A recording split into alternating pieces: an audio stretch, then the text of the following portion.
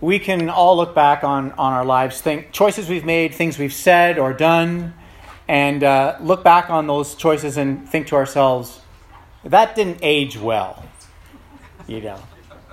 I'm thankful that when I was in high school, there was no social media, there was no smartphones, so everything that I did and said is basically a rumor that, you can't search yet. But we've all done and said things. Maybe you've made choices. Maybe you've looked back at fashion choices you've made, hairstyle choices you've made. I'm going to look back on this hairstyle choice, and we're going to say that didn't age well.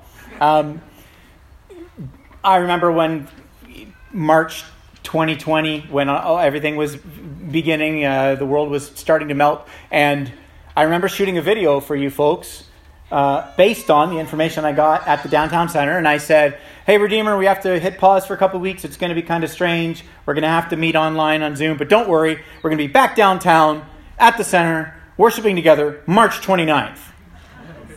And so, great example of something not aging well. Our text for this morning, as we've been working through the Sermon on the Mount, is in Matthew chapter 6, 25 to 34. It's where Jesus famously commands for us not to worry. He says, do not worry. And on a surface reading, when you look at the state of the world, when you look at what was going on when Jesus said that, when you look at what went on after Jesus said that, around 40 years after he said that, Rome burnt the temple, burnt Jerusalem. That was a game over. By the 3rd century, Christians were being systematically, for the first time in history, systematically persecuted under Diocletian. Right? Nero was just crazy and sporadic, but Diocletian was get the Christians out of every sphere of office, every public institution, just systematically. And it could look like, based on all the things going on in the world, that's something that Jesus said that wouldn't have aged well. Unless we truly understand his premise and his promise, and for those words and the comfort in which they are found. And unlike things that you and I have said that don't age well, the words of Jesus do. God's word stands because it is eternal. And to borrow from Tim Keller, anything that is not eternal is eternally out of date. Matthew chapter 6, starting in verse 25 through 34. Therefore I say to you, do not worry about your life, what you will eat or what you will drink. Don't worry about your body, what you will put on. Is life not more than food, and the body more than clothing? Look at the birds of the air. They neither sow nor reap nor gather into barns, yet your heavenly Father feeds them. Are you not of more value than they? And which of you by worrying can add 1 cubit to his stature? So why do you worry about clothing? Consider the lilies of the field, how they grow. They neither toil nor spin, and yet I say to you that not even Solomon in all of his glory was arrayed like one of these. Now if God so clothes the grass of the field, which today is and tomorrow is thrown into the oven, will he not much more clothe you, O you of little faith? Therefore, do not worry, saying, what shall we eat, or what shall we drink, or what shall we wear? For after all of these things the Gentiles are seeking. For your heavenly Father knows that you need all these things. But seek first the kingdom of God and his righteousness, and all these things shall be added to you. Therefore, do not worry about tomorrow, for tomorrow will worry about its own things. Sufficient for the day is its own trouble. This is God's word. Now, as we've been talking about this sermon, week after week, when Jesus is preaching it, he's continually showing 2 pathways through life, 2 ways to live. Right? There's a narrow way and there's a broad way. Trust in the Messiah. Trust in, pick your mini Messiah. There's 2 ways to do good works. You can do good works from love. You can do good works for leverage. Loving God and loving people, or leveraging people because you're trying to leverage blessing from God. You work through a sermon. 2 ways to pray. 2 ways to relate to money. 2 ways to relate to trials in life, which is where we come in this section of verses here. And Jesus commands us 3 times not to worry. And what is he doing? Is he being insensitive? Is Jesus out of touch with humanity? Is he just, some sort of insensitive drill sergeant? Or is he like one of these, coaches that's giving obvious, quips? Choose positivity, guys. Just exude some positive vibes. I mean, these wise and caring words from Jesus, he's actually trying to get underneath our worry, show us, the root of our worry, and then he's trying to lead us to God, who is our only hope and quiet for our souls in those moments of worry. So this morning, I want us to just consider two things here. What does Jesus say is the cause of our worry? And then how does Jesus guide us through worry? Firstly, the cause. You look at verse 27. He says, can any of you worry by adding a single hour to your life? A cubit to your stature, an inch to your height. What's Jesus getting at? He's getting at the idea that there are things that are uncontrollable in all of our lives. And the moment that we want to control the uncontrollable, there's only one place that takes us, and that's worry. You can't control your height. You can't control the hours of your life. These things are out of your control. And the more that you and I look at the things that are in our lives that feel very out of control, and we clamor for control, that's only taking us one place. When Nigel was a little guy, we would watch these movies that were intense and scary. And when Nigel thought the jump scare was coming, he would prepare himself by trying to anticipate when the jump scare was, and he would go like this. And so like leading up to it until it finally happened. Oh, there, okay, I got it. And he was like trying to anticipate this moment. And so he's like just pre-worrying, basically. When you and I go through these prolonged periods of time, looking at relationships, our career, our health, our own bodies, the state of our city, the state of the world, politics. I mean, pick something to worry about. When we go through prolonged seasons of just trying to brace ourselves for this terrible thing that's about to happen, using all of our imagination toward that end, these perceived dangers, it could be real or perceived, of health, future, relationships, finances. Our bodies experience all kinds of burnout and ulcers and hypertension and blood pressure and all these sorts of things. And it's because we're essentially getting it's like our soul is getting triggered and get ready for this drastic action. Now, there's a prof at Union Seminary in New York City. His name was Reinhold Niebuhr, and he used to say this: the human ego does not feel secure, and therefore it grasps for more power to feel secure. Does not feel sufficiently significant or respected, and so it seeks to increase its position. This is what Jesus is getting at. It's this desire to control the uncontrollable. You notice the underlying human condition there, as we all sort of free fall into worry when we go into that spot. And so, when we come to these things in our life that disrupt our illusion of control, and the pandemic was a great example of that, right? Because regardless of your view on the severity of it, the point is it ground the world to a halt. That's an undeniable fact. Another undeniable fact is that a couple of microbes went the wrong way in our bodies, and it just held up a mirror to the fragility of humanity, right? And in the wake of all of that, it's just disconcerting, very disconcerting, that we're not nearly as in control of things that we thought we were. And in fact, the responses for the last year have also revealed the desire for control, to clamor for that control. Hey, somebody else is controlling my life. No, I need to control my life. Hey, this is what they're saying needs to be done in the city. No, I need to decide. Just clamoring for the control. Constant, immediate human response. And we've all had to struggle with that to various degrees and to various ways. Very disorienting. Right? We just feel exposed. And in that moment, discombobulate. That's just what it feels like on the inside of us.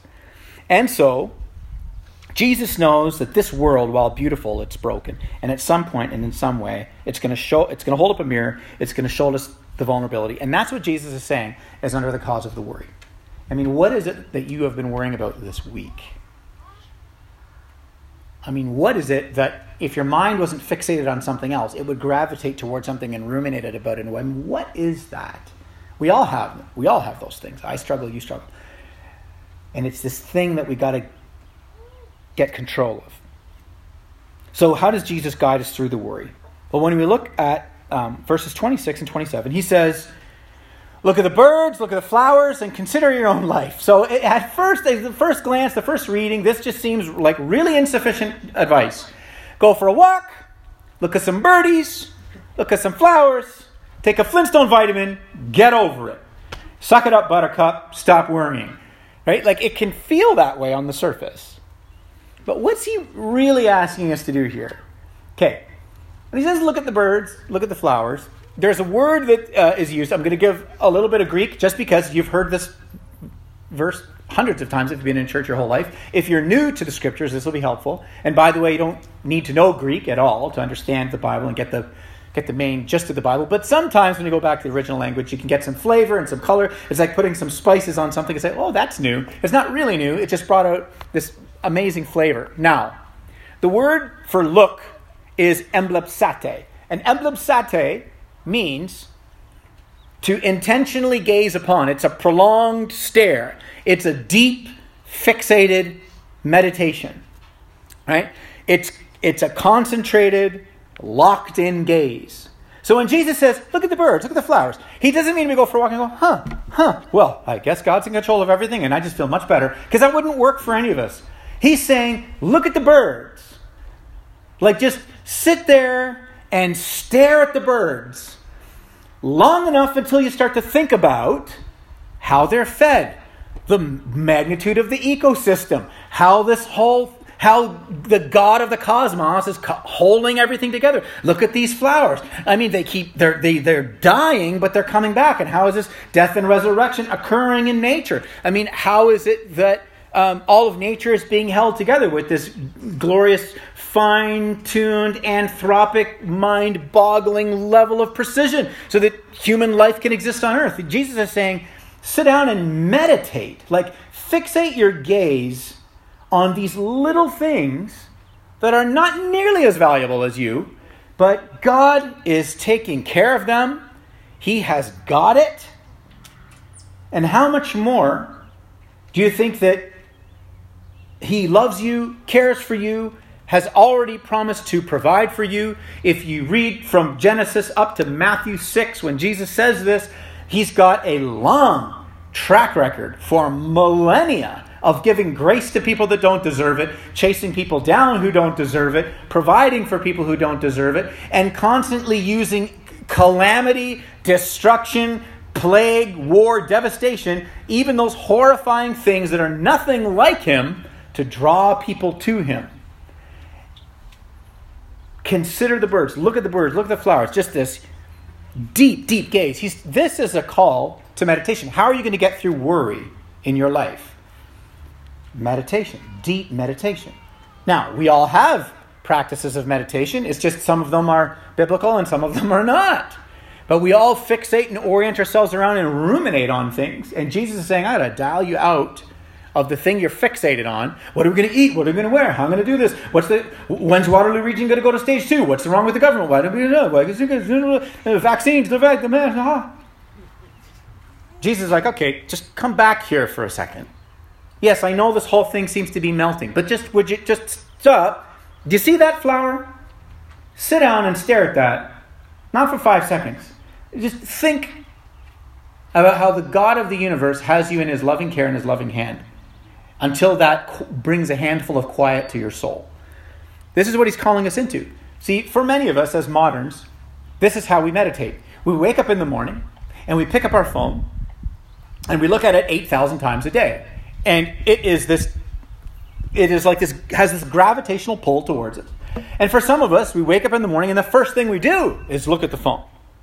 And before you sit there and say, they understand I'm super sanctified and righteous, the first thing I do is pray. Awesome, good. You also still struggle with worry. So it's quite possible you're more sanctified than the rest of us, but you still need Jesus, so calm down. Now, many of us, have this habit of waking up. We look at it because the phone says, can I interest you in everything all of the time?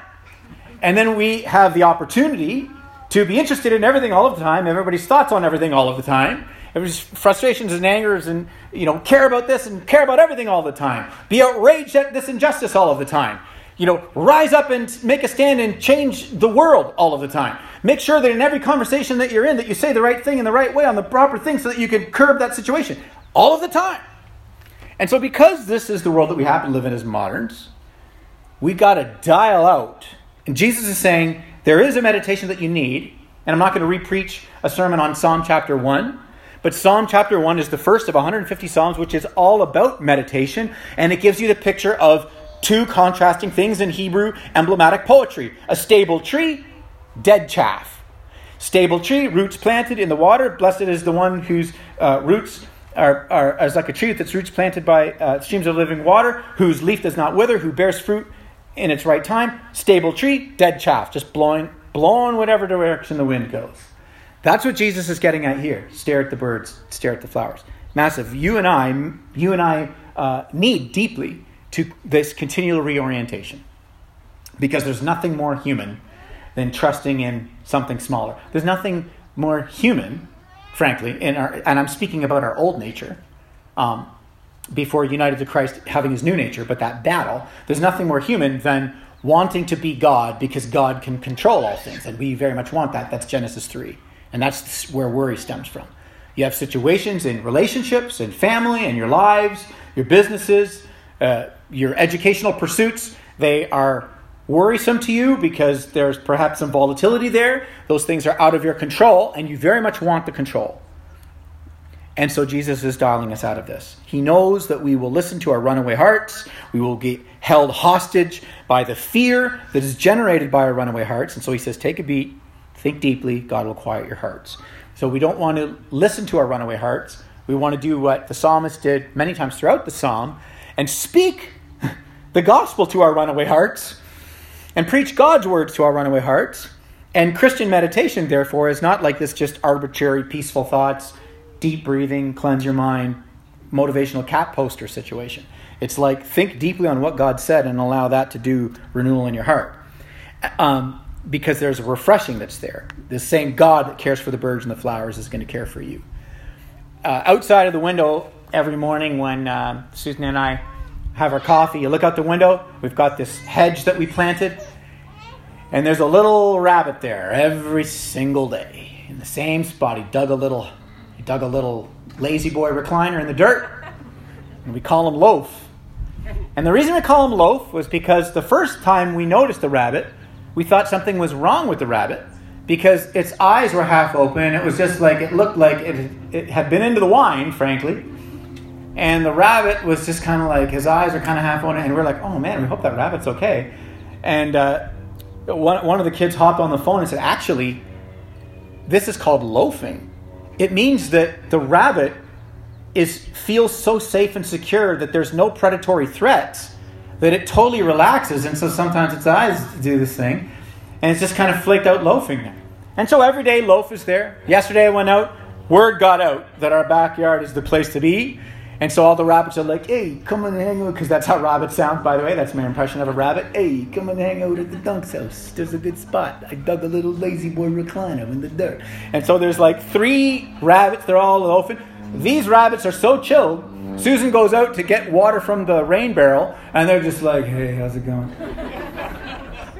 Go get your water. It's fine. But don't mind us. We're just sunning right now.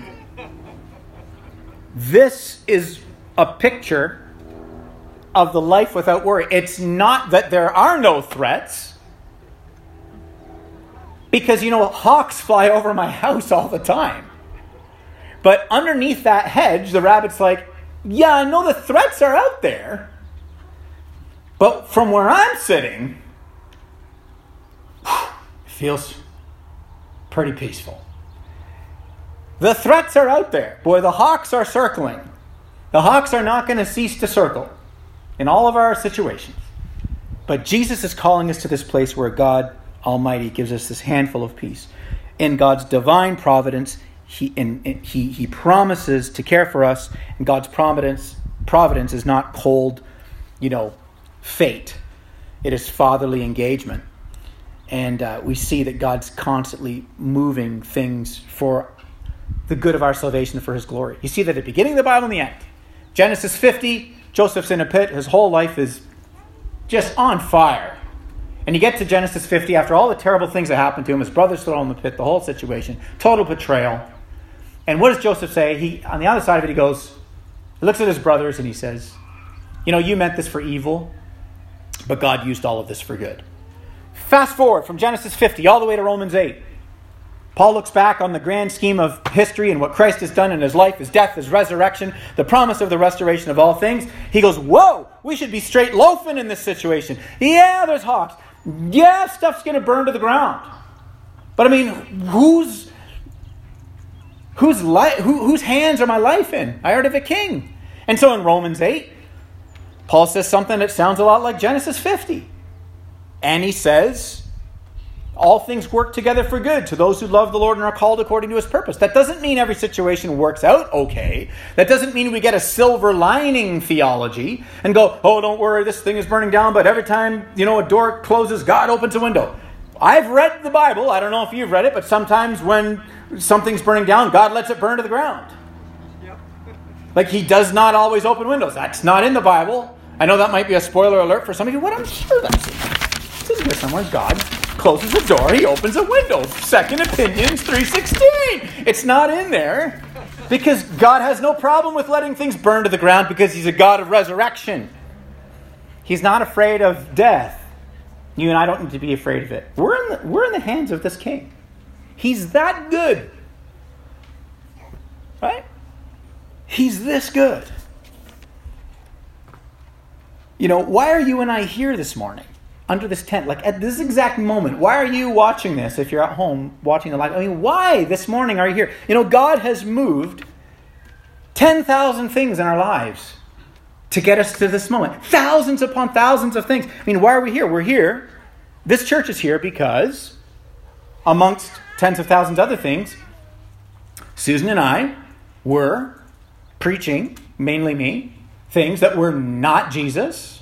We had a gospel awakening. Susan had a gospel awakening in 2009. She said, hey, Paul, you're not close. I argued with her for a year. 2010, I had a gospel awakening. You're right, babe.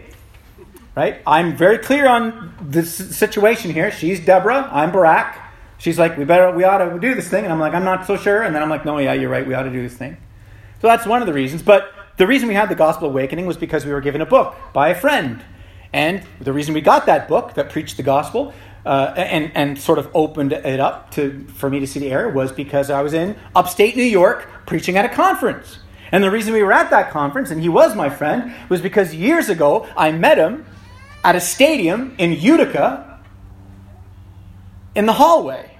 And the reason that I met him in the stadium in the Utica hallway and became friends, and later, many years later, I got the book, and here we are sitting here, is because before that, I was sitting in the seats and I was hungry and I wanted French fries.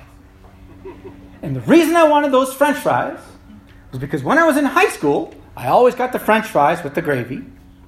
And the reason I got the French fries with the gravy was because I had a part-time job working at Foodland the Dudeland. So we're here because of Foodland. Thank you, Foodland. Okay, what I'm trying to say is there are 10,000 things that God has moved providentially in his great grace for you and I to sit here to hear him say to us this morning through his word, do not worry. And this is good news for us, church. The power to silence the soundtrack of worry that seems to play on repeat during hard times. It's not personal mastery. It's this quiet reflection and meditation on the Master. Verse 32 and 33 as I close. Verse 32, it says, God knows what we need. Our Heavenly Father, he knows what we need, and he's good. And then it goes on to say, so seek first the kingdom. This speaks to our priorities. And how one of the ways to alleviate worry is for us to re-examine our priorities. Right? What have we made priorities? Now, I can love good things in the wrong way. Right? Family's a good thing.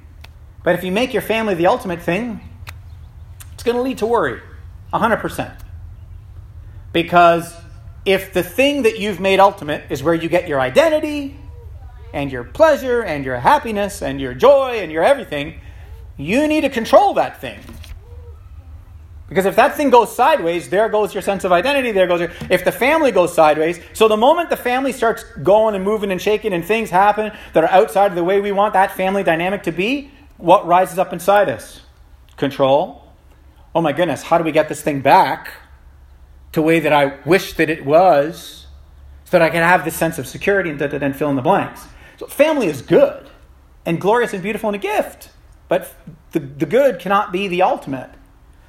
And so he says, seek first, because that thing goes the wrong way. You can fill in the blank. I mean, I used family as an example, but I mean, if it's your career or your education pursuits and you're getting identity from those things, you're going to need to control those things. If it's your startup, if it's your business, if it's moving through the ranks at the corporation, if it's getting letters after your name, you're going to need, if those things are defining you, you see, God is the one that is to define us, give identity to us, tell us who we are, give us a sense of security, joy.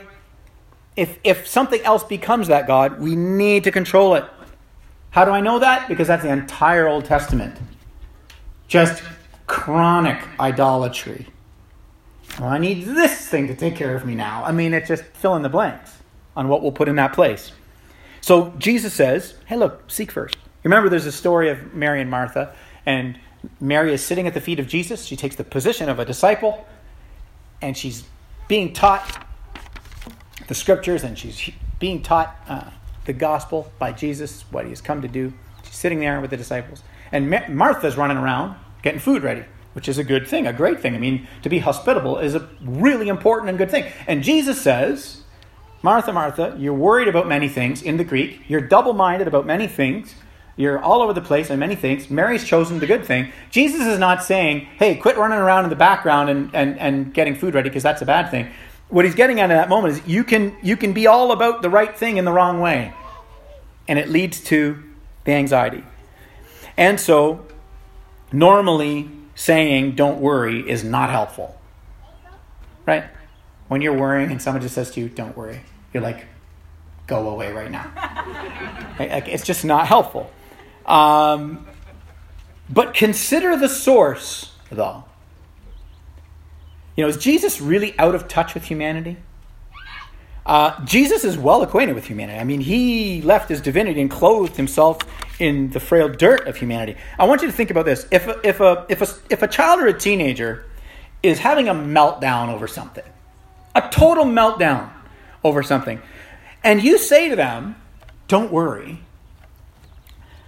But the reason you say to them, don't worry, is the basis for which you're saying it is that you are committed to be with them, you are committed to never leave them, and you are committed to do everything in your power, take your resources and your intention to take care of them. If you are fully 100% with them and committed to them, it's on that basis. That's why you're saying, don't worry. Because from their point of view, they have every reason to have a meltdown. But from your point of view, you're not going anywhere.